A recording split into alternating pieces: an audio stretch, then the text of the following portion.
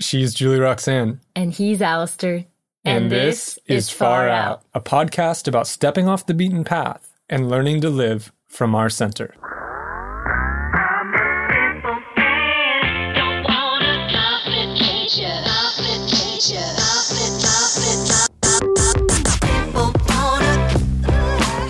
And I think now it's like recognizing, that pattern, that program's still running. Yeah. And I didn't actually get away from it. Yeah. Like, I'm recreating it. And that's actually how I realize it's mine and not like, you know, my boss's or something else. Like, oh, wait, they're not here anymore. And I'm still doing it. This is still happening. Yeah. What is going on?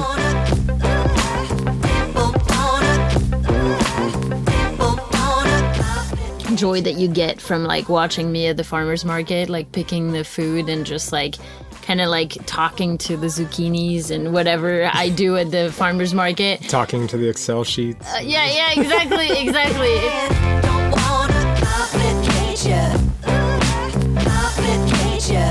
I also think, like, going back to what we were talking about earlier with those patterns, I think, like, we all had that feeling like it's about to pop, and I think that what popped was a lot of our patterns.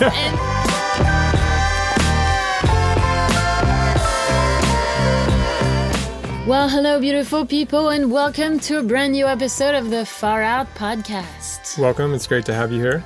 Today. Tell us. We start by reflecting a little bit on moving to a bi-monthly schedule. Is that right? Twice a month. Yeah. With the podcast. And then we get into the meat and potatoes of this episode, which is we both got jobs. Yeah. Going back to doing things we are good at. I think you'll see they still fall in the far out category. Yes. But we talk about the journey back to employment and the fun of it. Yeah, and some of the surprising things about it, and are kind of a greater reflection on work. Yeah. And jobs and self-employment, being an entrepreneur, all that stuff. Let's get into it. Aloha, Far Out people. Hey everyone. Hey. I'm laughing because it's like just seeing Alistair's idea of a joke and then just like Yeah, I had to pull it together to say that one. Konnichiwa. Whatever. I think that's hi. It might be. Anyway, welcome to the Far Out podcast. Yeah, hi. If you haven't been here before, you're probably not still here, so it doesn't matter. No, people are still here. If you're new here, welcome. Thank you. We never say that, but yes, that's true. If you're new here, welcome. It's always nice to have fresh blood. Fresh blood. So if you don't know, you probably figured out over the last couple of weeks, we're moving to once every 2 weeks on the publishing schedule. After publishing for 4 years every week, we decided to give ourselves a little bit of breathing room. Mm-hmm. This is kind of a conclusion we came to out of our sabbatical when we started to rest and realized that was really nice. It was so nice. Yeah, and like and I think it's also a reflection of like tough decisions we've been grappling with in a lot of areas of our life. Mm-hmm. Is like, you know, how do we steward our resources well? And it's been a time of reorganizing. And and we've really put everything on the table. Mm-hmm. And the podcast is near and dear to our hearts. It's one of our most treasured projects, I would say. Yeah. And we even considered stopping that for a little while. Like, hey, is this still... Kind of trying it on for size, you know? It's like, hey, what if we stopped the podcast? Oh, yeah. okay. Well, Let's see how that fits. More time. Yeah. I think we both came to the conclusion we don't want to stop this podcast, but we do want to experiment with maybe a different frequency. Yeah. So every 2 weeks it is. I wonder if you've missed us. I wonder if you worried on last Wednesday when nothing came out. But mostly it's funny. I think the hardest part for me to make that decision was that I actually enjoy having those like forced conversations with you sometimes because I feel like they inform the rest of our life, which I think is why we moved to, okay, let's try just at a slower pace. We may go back at some point. I don't know. Yeah. But a couple things as I would kind of reflect on this is one, I appreciated the pace we went at for so long. because weekly is like, it's a little bit of grinding, right? Yeah, like, and you show up whether you have a topic or not. And I think that doing that for 4 years has developed skills I'm hardly aware that I have. Yeah. Our ability to facilitate conversations and like all the creativity that the podcast has helped us cultivate. Yeah. Our relationship. And being able to talk about the shit that we care about, like it fairly eloquently. Yeah. Like being able to word things is... It's been a training gym of sorts. For sure. And every so often I can recognize that. It gets reflected back to me in a way, or I realize that something's very easy for me. And I realize, yeah, that's probably because of the podcast. Yeah. And so I think the weekly format, also something that was interesting about the weekly format is a lot of times we just sit down, particularly I would say in the last 2 years, we would prep a lot. But now the prep is like just more part of our lives, where we're constantly having conversations and also looking for topics. It's just part of what we do as a unit or a couple. So the preparation is natural. We don't sit down and have meetings about it. But in the beginning we did. But the last 2 years, literally oftentimes we don't. We sit down and then we're like, what are we talking about today? And the guiding principle for us has always been what's most alive. Yeah. What's most alive that's happening in our life, because that's where the juice is. That's where it's probably going to be an interesting conversation. And it's been a fascinating process to show up every week and be surprised by what conversations we have and what episodes we were really like excited about afterward and stuff. A lot of times not knowing going in. Yeah. That's been cool. That's been cool. I liked what you just said about the prep being more part of our life, because I think every so often you and I have these like moments of realizing, like, if other couples saw the amount of time that we spend like talking and hashing out things, and really like, I feel like less so recently. I feel like it's eased up a bit. Maybe it's because we got it out of our system during the sabbatical and we were just like talking a lot. But I feel like that's not even true.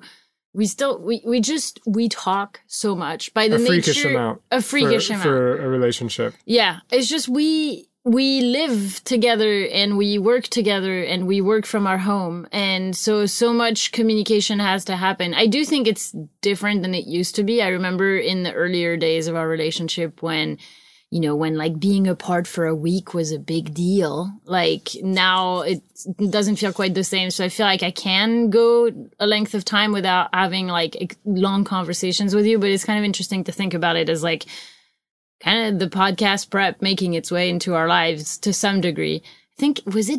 I heard Jordan B. Peterson saying something along the line in one of his like rules, like transforming chaos into order. Like one of the rules for your marriage is like you have to have at least 90 minutes a week to have a deep conversation. Yeah. And I was like, holy shit! Like we're overdoing this.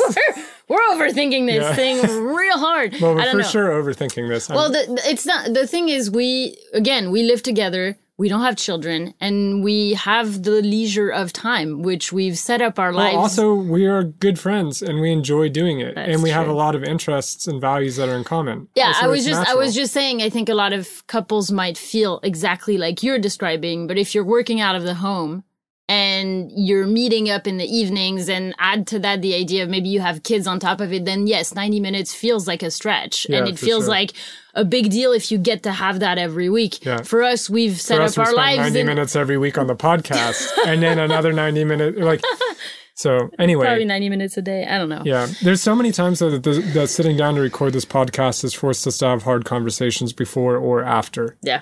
Yeah. So it's nice that the podcast exists and there's a product to share, and it also feels like sometimes that's a secondary product to what the podcast has created for us. Yeah, it's just a big part of our life. We've created the podcast, but the podcast seems to be creating us as well. Wow. And with that, we're going to move on.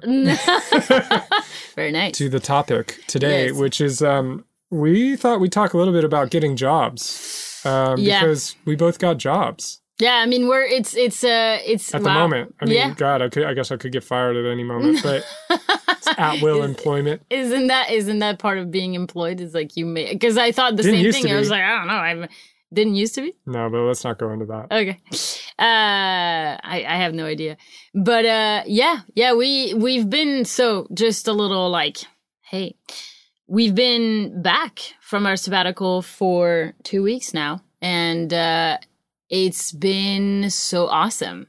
Yeah, there's a lot of life coming back. It's been so nice to, I don't know, I think we've talked about the sabbatical so much that like I don't want to talk about it more, but I think like I really didn't think that I was going to be able to rest enough to one day want to go back to any form of work. And yeah, I was pretty worried I was going to come back and feel overwhelmed and not feel any different than I felt like during our time resting. And lo and behold, it seems like the body knew, because as we, the first week is a bit of a slow transition, but coming into week 2, ending week 2, coming into week 3 here, a world of difference. Yeah.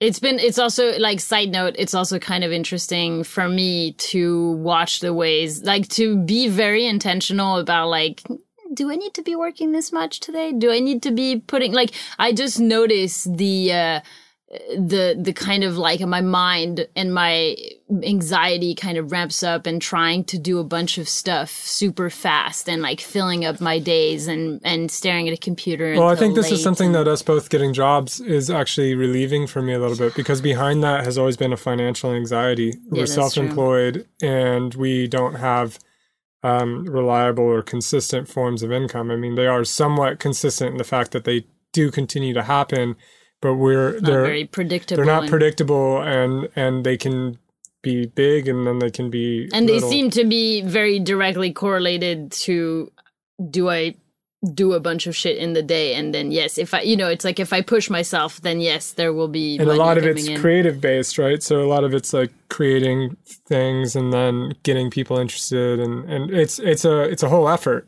and it's kind of actually interesting even just to reflect on how these jobs even came into our lives, because they seem to have been just handed to us in a way. That's true. Or at least set up by mystery in interesting ways as far as how they arrived, which I'll get into in a moment, but also in the nature of the jobs. And what they seem to be closing loops or opening new loops for both of us. Like they're very apropos for each of us. You actually, on a Wild Within retreat, one of our friends who came on one of those, but anyway, you'd been doing the cooking for our Wild Within, the chefing, I should say. Our friend Krista, she's been on this podcast actually, put you in touch with some other people doing retreats, spiritual retreats for women, Tantra, in fact. It's like a Tantra practitioner training. Yeah. Which is kind of cool, actually. The training is kind of where it's at. I feel like I feel like in the spiritual world, it's like training is kind of a good investment, because then you can like practice, it's not just like you're going away on retreat. It's also like you're learning to do something. So yeah, so I got put in touch, and like my initial response was like, no, no, I don't want to do this. And you've already heard me talk on this. I think it was like, when we recapped our month of October, there's an episode on this, but I talked about my experience going to do this work. And I think the way that this conversation, that we knew we were going to talk about this today, is because both you and I earlier last week were like, man, it's nice to do something we're good at. And just kind of resting a little bit in that. And also, I don't know, for me, I've realized like, oh my God, I can do the chefing in my sleep. I am like, it flows out of me, and it's physically tiring, but also it's just like, I'm here, I'm doing it, I'm having a blast doing it. Like, I'm so happy to be doing something that I'm good at and that other people are valuing and appreciating. And it's like, I don't know, the simple joy of doing something you're good at, even if like other parts of me were like, well, I don't want to do this because that's not what I want to be doing. There's like an assuredness and a confidence in it and an independence. Yeah. Just like, there's no second guessing yourself on it. It's like, I know what I'm doing, and I know that I do it well, and you can kind of just revel and enjoy in that. Yeah. And yeah, that might actually get kind of boring if you're doing that 100% of the time. Yeah. Particularly the contrast, because it's been so long since either of us have had a job, and I've been very resistant to it. It's actually taken me the better part of last year, I think, to really open up to the idea of having that a ended job. up being quite an important conversation we had during the sabbatical of just like recognizing for both of us some of the trauma from past employment situation. You go to anyone who's like self-employed, or maybe particularly people who are like in the more entrepreneurial kind of self-employed. Yeah. I feel like we're kind of on that line of self-employed and entrepreneurial in some ways. I wonder how you differentiate the two. The way I differentiate the two is an entrepreneur. So we're not totally an entrepreneur in my eyes in some ways, because one, I feel like they're enterprising. Mm-hmm. They tend to be larger scale, and they're building businesses to sell. Okay. So the product is the business. Okay. That's not what a self-employed person's doing. They're working a job that's like, but it's theirs. It's like they're running their own business, but usually in the form of having their own job or whatever. That's helpful. Self-employed would be like a bookstore or something like that. Whereas an entrepreneur usually might be a chain of bookstores. Yeah, got it. So that's generally.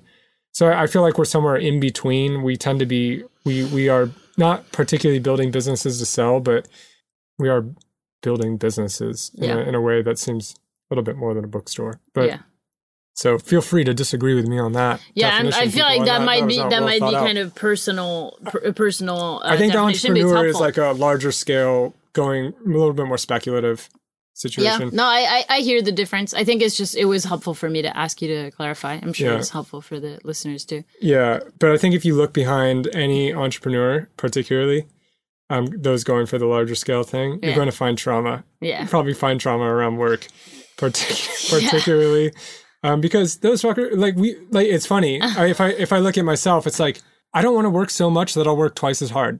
Yeah.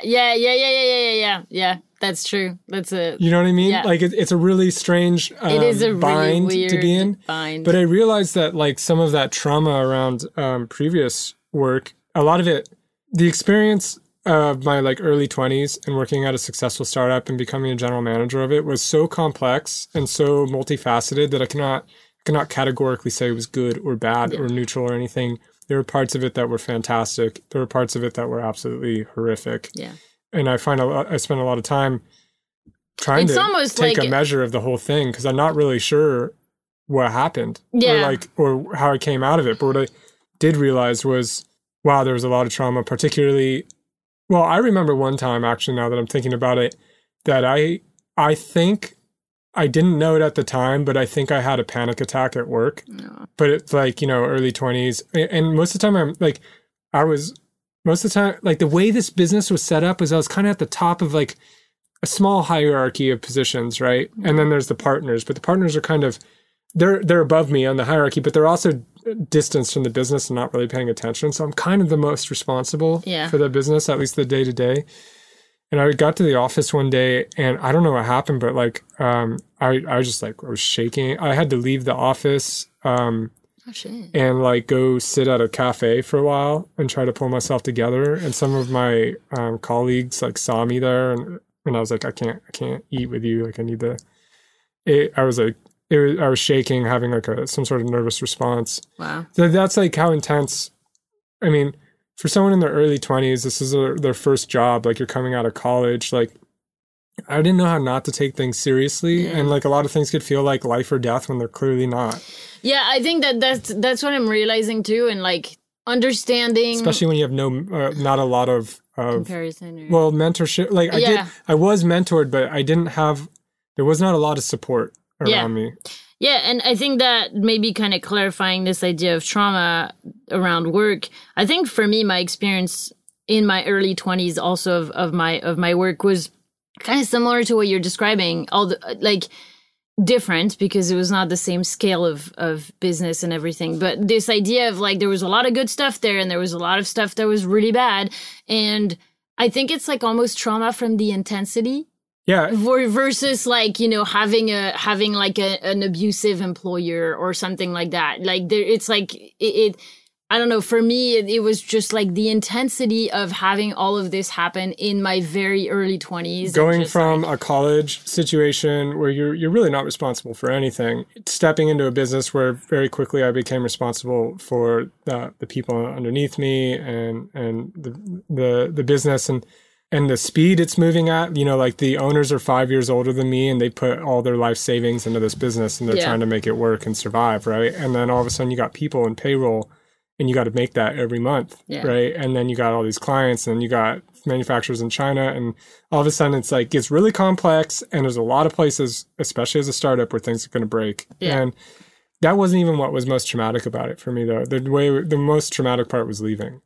And that was incredibly difficult for reasons I don't want to get into. And then again, right after that, I kind of re-traumatized myself by joining another partnership, and that the partnership relationship was bad. So all this, I think there's some wounds in there, but I think it also provide, in a way, I don't know, I don't even want to call it fully bad, because it's like, clearly when I look back on it, it's like, that was the energy source that I've drawn on to build a business. That's not totally healthy. And I've had to start looking at that and asking questions about if that's like, I think particularly this last year with all the trouble we ran into, I started to realize, oh shit, some of these are pretty old patterns. And a lot of this looks like it's the result of unresolved trauma and patterns from an earlier me.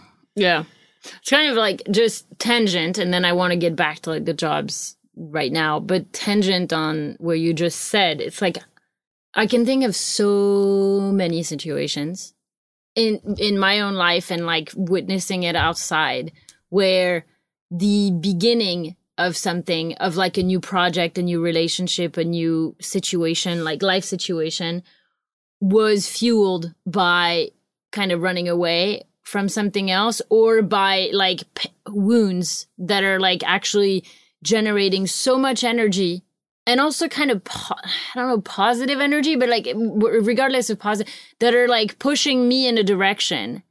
And then it's only like 2, 3, 10 years down the line that I have to kind of do the hard work of looking at, oh yeah, that thing that I'm building right now is like partly built on my wounds. And how am I going to address that? Because I'm running into some of the problems that come with that. I'm recreating, you're recreating some of those patterns, right? If you think about that trauma or whatever, like as a pattern form, like some of that's still running. And I think now it's like recognizing, that pattern, that program's still running. And I didn't actually get away from it. Like I'm recreating it. And that's actually how I realize it's mine, and not like, you know, my boss's or something else. Like, oh, wait, they're not here anymore. And I'm still doing it. This is still happening. What is going on? And I feel like this happened. Like, if you don't have this, listener, if you don't have this experience with work, think of your relationships. Because that happens all the time. Well, like, and at a more fundamental level, there's a perspective that our personalities are shaped around core wounds that did or did not happen to us in childhood, right? And like they're perceived, and either way, the wounding can happen, and a story starts to start. And then you start to build on that story, or anything that fits parts of that story activates you and re-traumatizes, like. And so some of the work we do in our Wild Man programs is to, I mean, the scope of that program is not big enough to actually, this is something that needs more attention and more support and more intimate spaces than just a 8-week program. But in the Wild Man, we do start to explore the realm of the core wound. Because that's a huge part of initiation as well. But anyway, we digress. So, it's just this is just an interesting topic for me, especially what you said of like, oh, that pattern is actually mine because those people are not here anymore, and I'm still enacting it. At some point, then you have to start asking tough questions. And hashtag 2022. Well, this is where I was. 2022. I think somewhere around the middle of the year, I just had this realization. It's like, oh my God, like. This business I created with all these issues we're running into, this is me. Like, it's a projection of me. I've basically blown it up on a big screen TV for everyone to see and got other people involved. And we're all eating popcorn. Like, whoa, this is really weird. You know, like, what are we watching? There's other people involved, but it was like, but we're playing off each other's energies and stuff. And in a lot of ways, I felt like a catalyst for a lot of that. So so I've been looking at a lot of that. And one of the things was that I didn't want to get a job. And I haven't had a serious job. I've had some like, temp jobs, very, very temp jobs, or contract work, but freelance gigs. Yeah, maybe. yeah, but very little. I haven't looked. I mainly went all in on. I mean, you used to make the joke earlier. It wasn't a joke. You used to make it as a joke, but it wasn't a joke. Which is like, my only goal is to remain unemployed as long as possible. Yeah, it's still not a total joke. No, I know it's not a joke. I'm aware. Yeah, but you are employed at this point so, in an interesting way, in like a flexible way that matches more. So let's get to what that is, because so I've started to help here on the land at the place we're living, Trout Creek Wilderness Lodge, and they've kind of grown over the last few years and need some help with the management of the business. And I was a little hesitant to step into that role, but I seem to not be able to avoid getting involved with early startup projects or early ventures, like early first to fifth year ventures that have a lot of chaos and potential as well. Like that just seems to be the realm that I gravitate toward. Yeah. So here I am again in that, but I've stepped into. I don't know what to call it. Like there's not really any like we're not using a lot of names but it's like a managerial. Yeah, it feels like coordinator helping with the admin. I'm also, I think, a bit of business development, like developing some of the systems and things that need help. And I've stepped into that part time, which has been like about 4 or 5 months in the works. Yeah. But there's some really weird synchronicities about this. One is it showed up just at the right time, as did... And kind of on our doorstep. And, well, yeah, that's the second one, is it literally showed up on our... Actually, it's providing our house. And because earlier I was like, well, fuck, if I were to get a job, like, what would I even do? Like, my skill set is my LinkedIn profile is terrible. I've never been in the job. I had to reflect on the fact the last time I've applied for a job, I was 22. No, it's maybe 21. I was 21. You're 35 now? Yes. Oh my God. That's the last time I applied for a job. Don't have a resume. So it's kind of I have a kind of eclectic set of skills and stuff. And so I was like, how am I even going to find something that's not like base level? Like something, which maybe would have been okay too. Anyway, this showed up, the opportunity, it just kind of matched. And as our friend Kelly said, it's like, that's exactly what would happen for you. Like that, you just seem to land on your feet. It's pretty surprising to me too. Yeah. The other synchronicity about this is really strange, is that the last job I left for the startup where I was the general manager, my boss or the owner, his name was Ian. This job, where I'm starting to step into a managerial role, like my boss, the owner, his name is Ian. Oh. And there's so many, like, the role seems pretty similar in some totally different industry. I think that's what I pointed out to you the other day too, is like, I think that previous job you left because it was like kind of a internet selling company, like, and you didn't believe in what you were doing. No, I went to China at one point to go visit our suppliers. Yeah. And I went to a factory there in Shenzhen, which is one of the industrial sectors. And I was like somewhere between mortified and horrified at like our suppliers. Like one of them, it's like, just imagine like a concrete parking lot structure building, right? This is the factory. And inside there's like tons of metal and there's like toxic pools of chemicals that they're dumping them in. And they have dorms like next to the factory because they live there. And during like Chinese New Year, the factories routinely can't fulfill orders because people leave and never come back. Oh, wow. Like they account for that. It happens to a large part of their labor force that time of the year. And like all this stuff, you like, when you're on the other side of the world, it's like, yeah, okay, whatever. This is how China does business. Da, da, da, da. Like, whatever. Like, it's just numbers and an email account and like whatever, right? I went and I saw this shit and I realized, oh my God, we're building things that really don't need to be here. We're taking advantage of, cheap labor force and raw materials. The It's manufacturing, super extractive. yeah, super extractive. The manufacturing, God knows what's happening here, but it's not good for anyone or the environment. And we're shipping that across the world. Then we're selling that to industries that really don't need, like luxury industries, valet parking, modern cat products, like Modern cat products. Yeah, Modern Cat Designs is one of the names of the, I don't know if it's still around. And then like portable bars for the hospitality industry. This is not stuff that needed to be made. And that eventually was going to be used for a few years, maybe 10, and then put in a landfill. Yeah. And like when I reflected on, and I was like, and I'm really good at this, and I'm making a lot of money for doing it. And I reflected on, it wasn't something where I had this one moment. It was just a really icky feeling that wouldn't leave, which was like, what the fuck am I, like, what am I doing? What am I accelerating here? And, you know, of course, all the common things come up. Well, if you don't do it, someone else is going to do it. And It's like, yeah, but should I do it? Yeah. No. Yeah. So I'm not going to say that I don't want to paint myself as a super courageous figure. I think I was not feeling, there was a lack of meaning, and it was leading to me suffering and just not feeling good about work. But I don't think I could make the direct connection to like, this is why I left. It's because I saw that. Yeah, you know? I wasn't that like virtuous. True.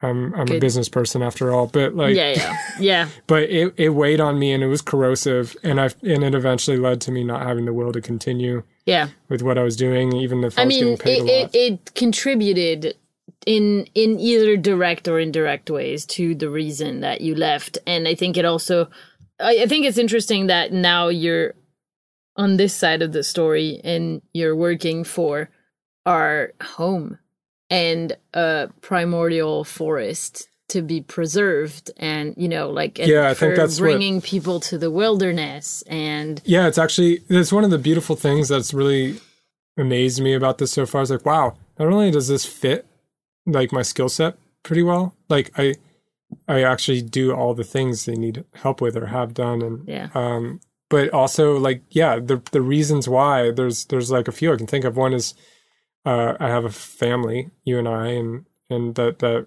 providing for, so that's, you know, that's a fairly obvious one. In meeting you, but beyond that, like, this place exists because the owners have been trying to find a way to protect it from being logged, because it's worth a lot of money as lumber, and parts of the family wanted that, and this was their answer to preserving it. So it's about preserving some of the, you know, we don't have very much primary forest left in the world, so every acre of it is priceless, and this place is about protecting that. It's also about sharing the magic and the healing and the power of places like that, and of the natural world with others, which is what what our retreats are about too, and like what a lot of our work has been about. And the family that owns it, we've come to really love them, and they recently had a baby boy, and he's growing up here surrounded in this primordial forest, which I think is absolutely amazing. And there's a sense that, you know, if I take over some of this stuff, he'll have more time with his dad. So the reasons feel better. Yeah, for sure. But it does feel like I'm working out some part of my karma. Like, obviously with the with the boss being Ian, and they're both kind of creative chaos agents, like in their own ways, which I respect. That's an important role, but and I tend to be the one that tries to like lasso them in a little bit, and I'm familiar with that role. I think from this, you know, from my perspective in this, it's been such a massive energetical shift has happened in the last few weeks, just like inside our home, just feeling you being able to like do something you're good at. And like, I feel like I've had glimpses of that through Wild Within, and through the ways that you've helped kind of mentored me through some of my business ventures or like journeys with that. But it's like, it's so nice to watch you go through it's probably the same like joy that you get from like watching me at the farmer's market, like picking the food and just like kind of like talking to the zucchinis and whatever I do at the farmer's market. Talking to the Excel sheets. Yeah, exactly. It's like it's kind of cool to hear you and see you do this in an easeful way, because I think, like, you know, when you watch someone doing something that they're really, really good at and you realize like, whoa, that's a skill that I do not have. Yeah. And you're like, whoa, that's a really good skill that they have, because it's doesn't even require a lot from them. They just kind of do it. It's like, I don't know. I think I'm sure I've shared this on the podcast before, but Gay Hendricks, who wrote the book The Big Leap, he talks in the book about like the different zones, like zone of incompetence, zone of competence, zone of excellence, and zone of genius. And it's like that zone of genius is really something that you do that you don't even know you do well, and that most people don't. That only other people can reflect to you what your zone of genius is. And I'm not saying that like managing is necessarily your zone of genius. That's a zone of competence, but I think the zone of excellence. Excellence, yeah. I think probably zone of excellence, but I think it might be hinting at a zone of genius as well. I think there are components of it that are like part of your zone of genius. Seth talks about he had a book called Linchpin. Seth Godin. Yeah, Seth Godin. Not everyone knows who you're talking about when you I'm say on a first Seth. name basis with Seth. No, I'm not. Everyone's on a first name basis with Seth. Yeah, Seth I feel Godin, like, yeah. He talks about, he has a book called Linchpin, which I used to give to every employee that worked under me, and probably still would. So I've not read it. Okay, Sometimes so I the feel concept like of a linchpin, though, is like it's a pin that cannot be removed. Like it's essential to the working of the machine or whatever. And the idea is like find your way into like be a linchpin, whatever that is. Fine, like, and that had inspired me. But I tend to feel like there's something about the hub and spoke. Like I feel like when I'm really being a manager, it's about making connections. It's about like coordinating resources and connecting personnel and people and opportunities and desires. And it's like it's almost like we just watched Minority Report for like 15 minutes the other day and then turned it off because we're like, this movie did not age that well. But before we turned it off, Tom Cruise was doing that thing that probably all of you have seen where he gets in front of screen's got these gloves on and he's like moving pictures and stuff because he's scrubbing looking for and zooming. And he's like he's investigating, looking for a crime.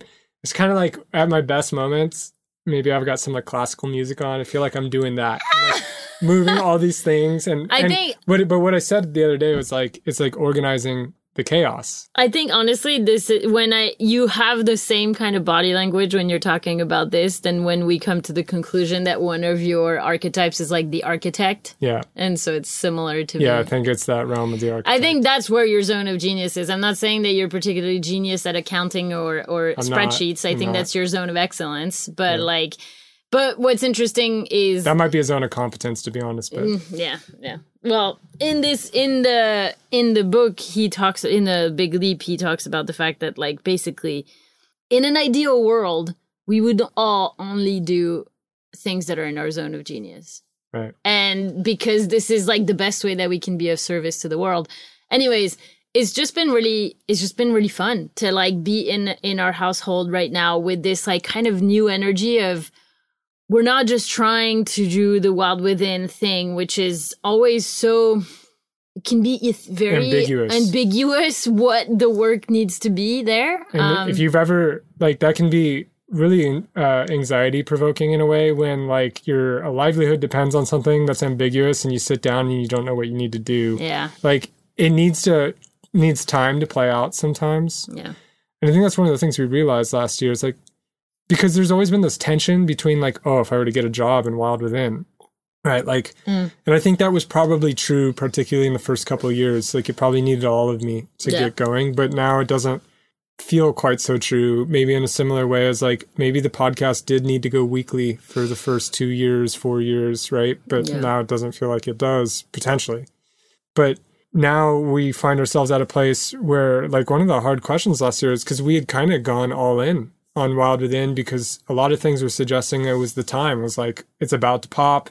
Yeah. We just need to really go for it. And then the economy went a different way. I also think, like, going back to what we were talking about earlier with those patterns, I think, like, we all had that feeling like it's about to pop, and I think that what popped was a lot of our patterns, and, like, that's part of the, like, who knows what's about to pop, right? And, like, to some degree, that the going all in was what made all of that pop, which, with the little bit of hindsight that we're starting to have, I'm like, this was good. This was a good thing that we ran into all of these patterns, because otherwise we were going to continue to play them out. And that's not to say that they're over and that healed and whatever, but like we've taken a solid look at them, and we've like had a bit of a staring contest, and it's hard to avoid looking at them. That's right true. now. That's true. And whatever happened, the different question kind of came up last year, which was like, what does the business really need? And am I really in service to the business, or am I in service to, or am I trying to make the business in service to my agenda? Mm-hmm. Like, is it my agenda? Like this Wild Within particularly, but also like our medicine work, which is like kind of a corollary, but it's also something that's very important to us and that we're constantly working on as well. Yeah.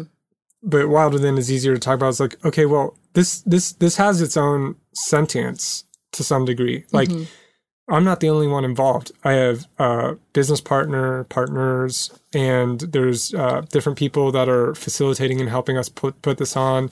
There's different levels of participants that are involved. Yeah. People who've been involved in maybe some of our online stuff. People who've come to almost everything we've ever offered in person. Yeah. And everywhere in between. Some people that are somewhere in between just participants, and like people that are helping us put it on. Mm-hmm. It's a fascinating web of connections and relationships, and it has a life of its own. And what I started to realize last year is like, we had went for it, and we put all this pressure on Wild Within to support us. And that was starting to come out sideways in how we were relating with our clients and with our community. With our community. And we started to, like, we kind of got captured by that, and we started to notice it. And we had, as we had some time to reflect, the question was kind of like, well, what's like really the long-term play here? If what's the long-term perspective or move if I want this to succeed? Whereas at the beginning of the year, I would have said like all hands on deck. We go all in. That's how this succeeds. And that's like what's long-term is we need to invest in the business. From here, I'm now like, it seems to be that the best thing we can do is take some pressure off and let this thing grow at its own pace instead of like overwatering it or like trying to make it, because when you overwater something, what happens? You weaken the root structure. Wow, I didn't know that. That can happen with plants and stuff like that. You can get root rot. Oh, and yeah. Yeah. So I feel like it's like pack up, notice that this is your own impatience.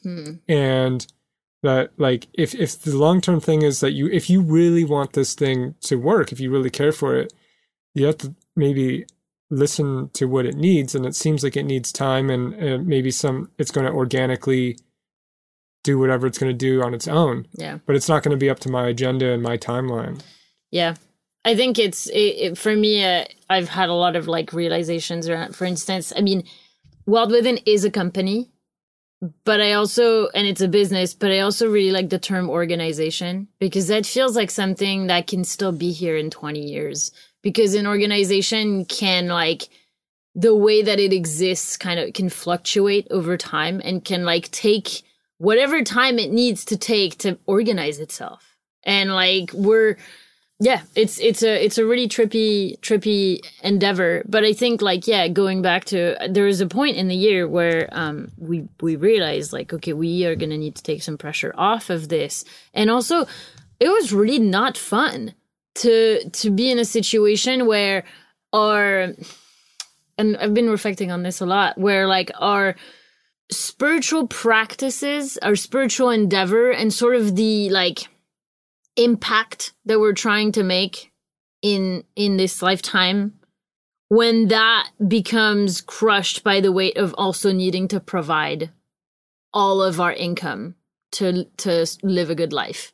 It just like, it's really interesting to watch how that just doesn't, at this point in the journey is feeling really like out of balance. And it's feeling like it's there were points where I was like, this is really impacting my spiritual practice as a whole, whether it's like in my personal life or through Wild Within. And I think it's been kind of cool to realize that, and then also then have both of these like super synchronistic opportunities drop into our lap, that not only just drop into our lap, but also happen to be something that we could literally do in our sleep, both of us, right? Like where I could be doing the cooking in my sleep, and that we enjoy. I think this is another part. And has a purpose behind it that we get behind. Like you're nourishing women on spiritual retreats. Fantastic. I'm helping organize a business that's main goal is to steward the land it's on. I'm also like helping out with this. I think my role with Trout Creek is going to ramp up more as like in the summer as like things in the busier season.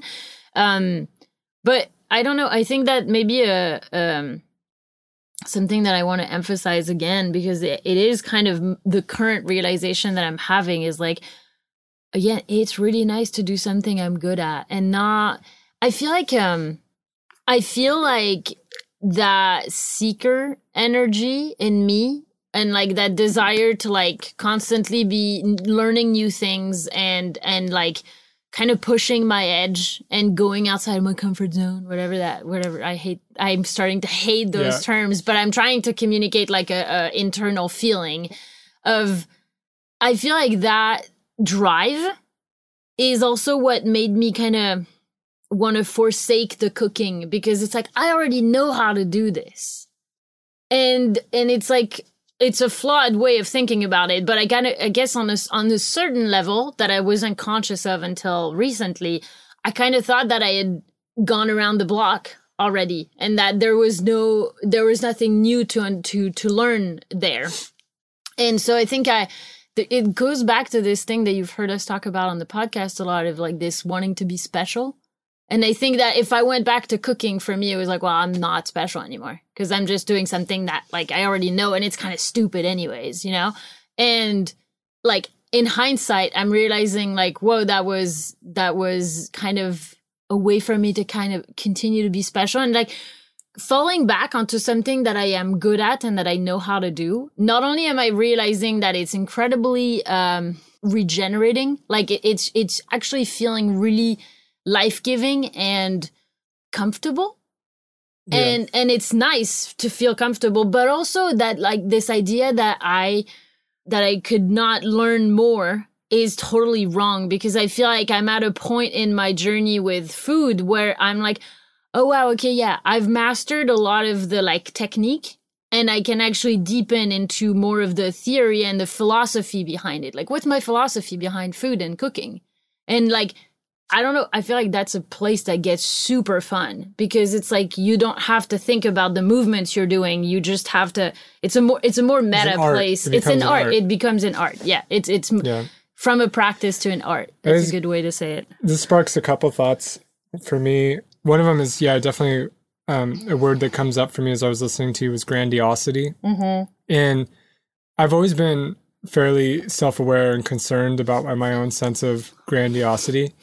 Because I know I have it. I don't know how you could, when you're young, how you could embark on anything ambitious without a sense of grandiosity. I think it's actually something that we probably shouldn't kill in young people, but it's also something that you need to grow out of as you go. But it seems to me important. But I've also been painfully aware, and more so lately, of the places my grandiosity or my specialness shows up. Because I remember that word special has I have a special relationship with it too. I mean, I remember when it first really hit me was when I was in Zen. I was sitting at a Zendo in San Diego, and there's a particular line they would bang at the end of like our silent sits and sessions and stuff. They took a like a wood mallet and they'd bang it against like a stone or something on the wall. So it's just this like really kind of sharp kind of like to wake you up, super right? Zen. Yeah, and then they would do a whole thing about waking up and this is our only precious life. And one of the lines was no one's special to be. And that line always had hit me in such a weird way. In one way, it was such a relief to hear that line. And then I would be like, why is it such a relief to hear that line? And it's like this, because I think I have to be someone special. Yeah. It's so much pressure. Yes, it's so much pressure. It's so draining to think you have to be special. Yeah, it is. It's a bind for sure. And I'll let you know when I'm totally out of it. But so that then you can be really special about knowing about your specialness. Yeah, exactly. I'll be extraordinary. All right.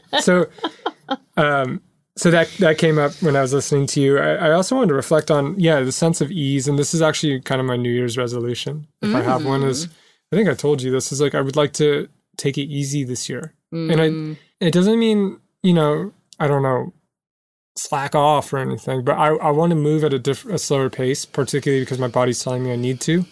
And having this job and having, like, it's nice to have some action coming in that I'm not having to create and be responsible for. It's like, all right, there's action coming in and I can kind of help guide it. I can make things better than they were before. And I'm pretty confident that I'm doing that. Yeah. And it's not that hard for me. And in fact, a lot of the time I enjoy it. It's been a long time since I've felt that way, because while at times it can happen at Wild Within, but so many times it's us.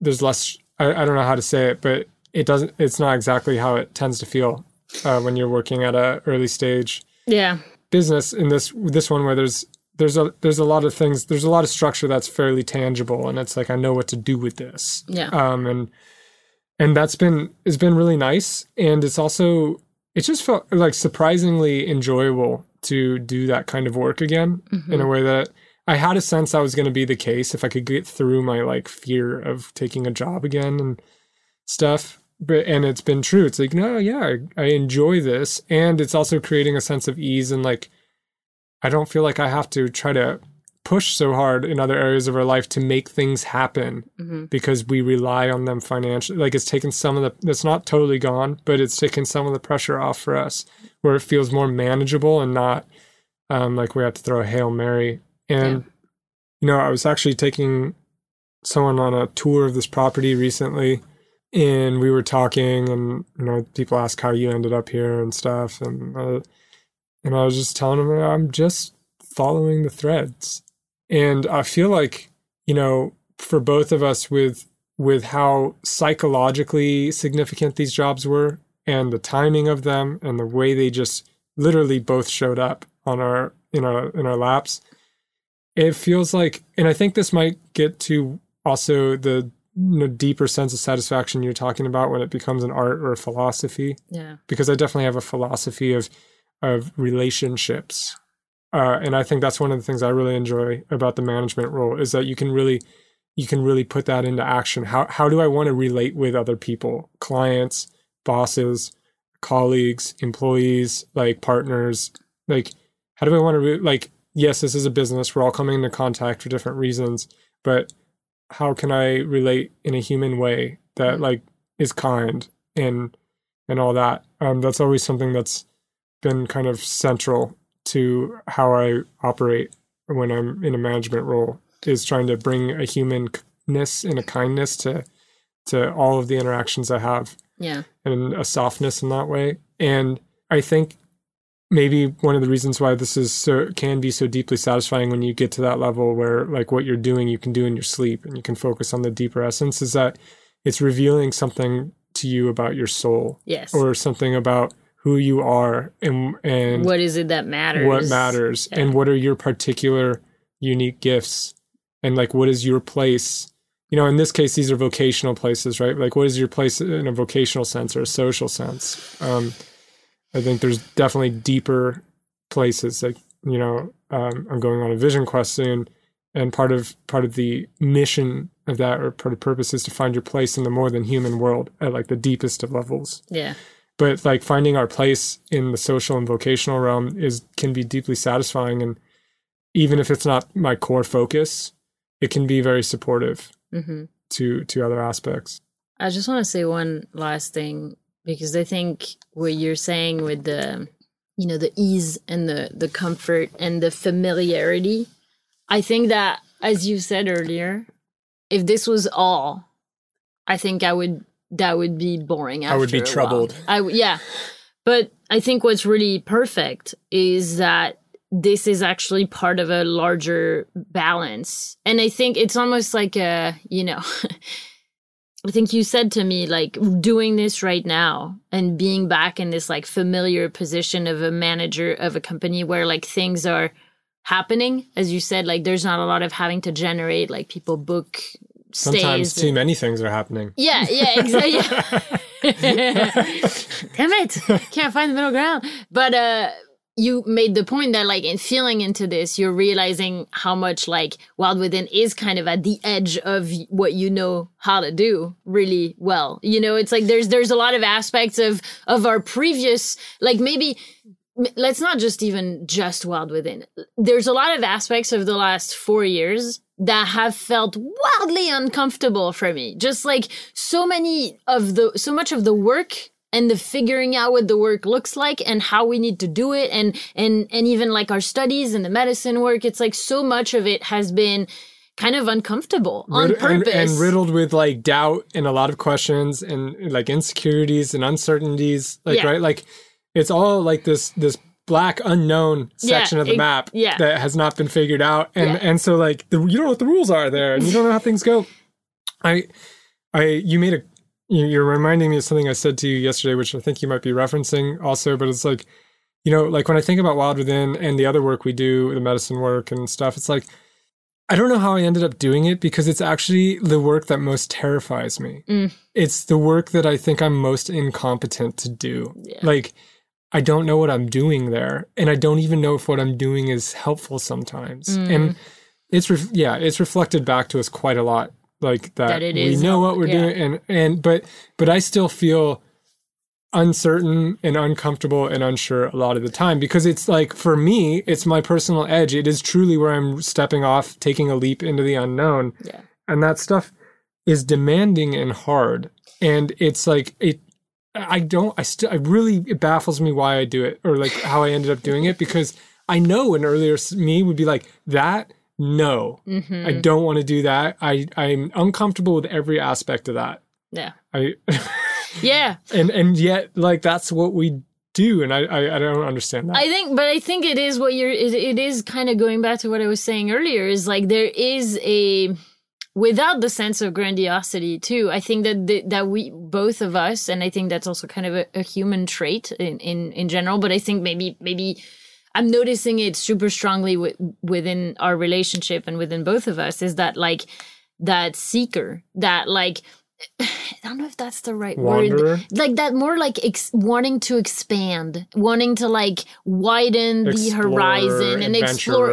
Yeah. More than seeker. I don't know. Seeker, I'm not sure. That doesn't really land super clearly with me. But yeah, just like what you said, is like we've spent so much time in the dark section of the map trying to like map it out. And I think we've done a fairly good job. And I think like we might have mapped one river. Like halfway. Exactly. Yeah, exactly. But this is what 4 years will do, right? Like that's it's a big map and it's a big section of the map, and it's not, and I think it's definitely broadened my world. Exactly.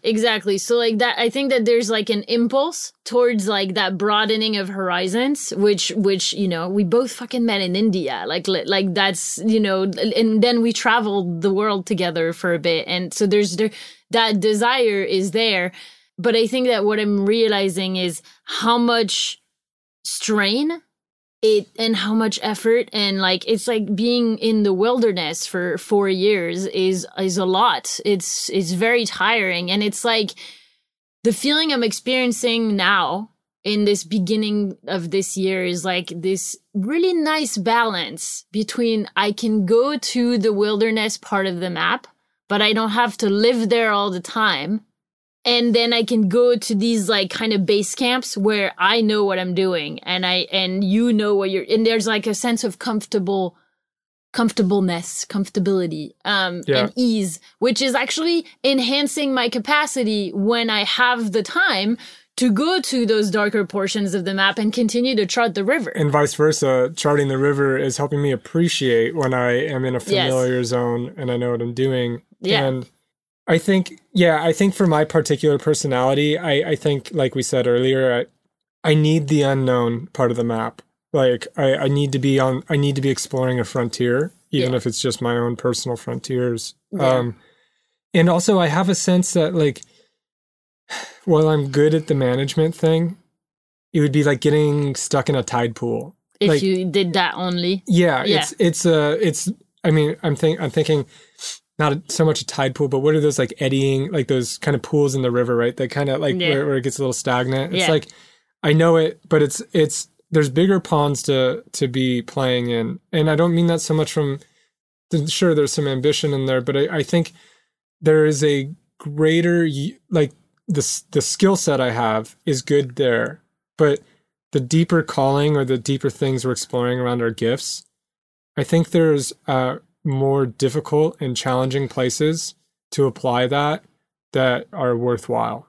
And one of those for us has been this kind of retreat medicine work. I think it continues Community. to expand. Yeah. Community. It's like, I'm not as comfortable with it here, but I feel like stretching.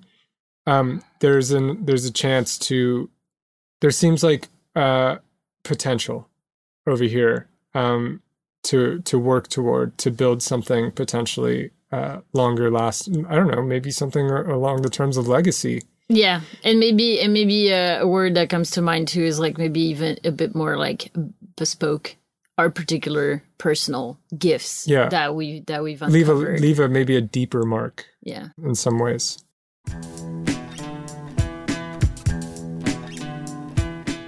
Well, thank you for listening and for being here. Yes, thank you. Thank you on both accounts. We love you. We love you. If you want to support this podcast, you know what to do. Tell them how.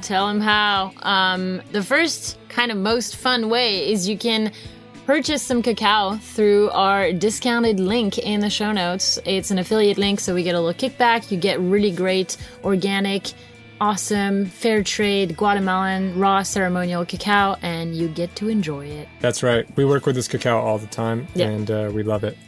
The other way is you can become a patron. Patreon.com/thefar-out-couple. That is one way to support us, and it is another financial way of supporting the podcast to continue.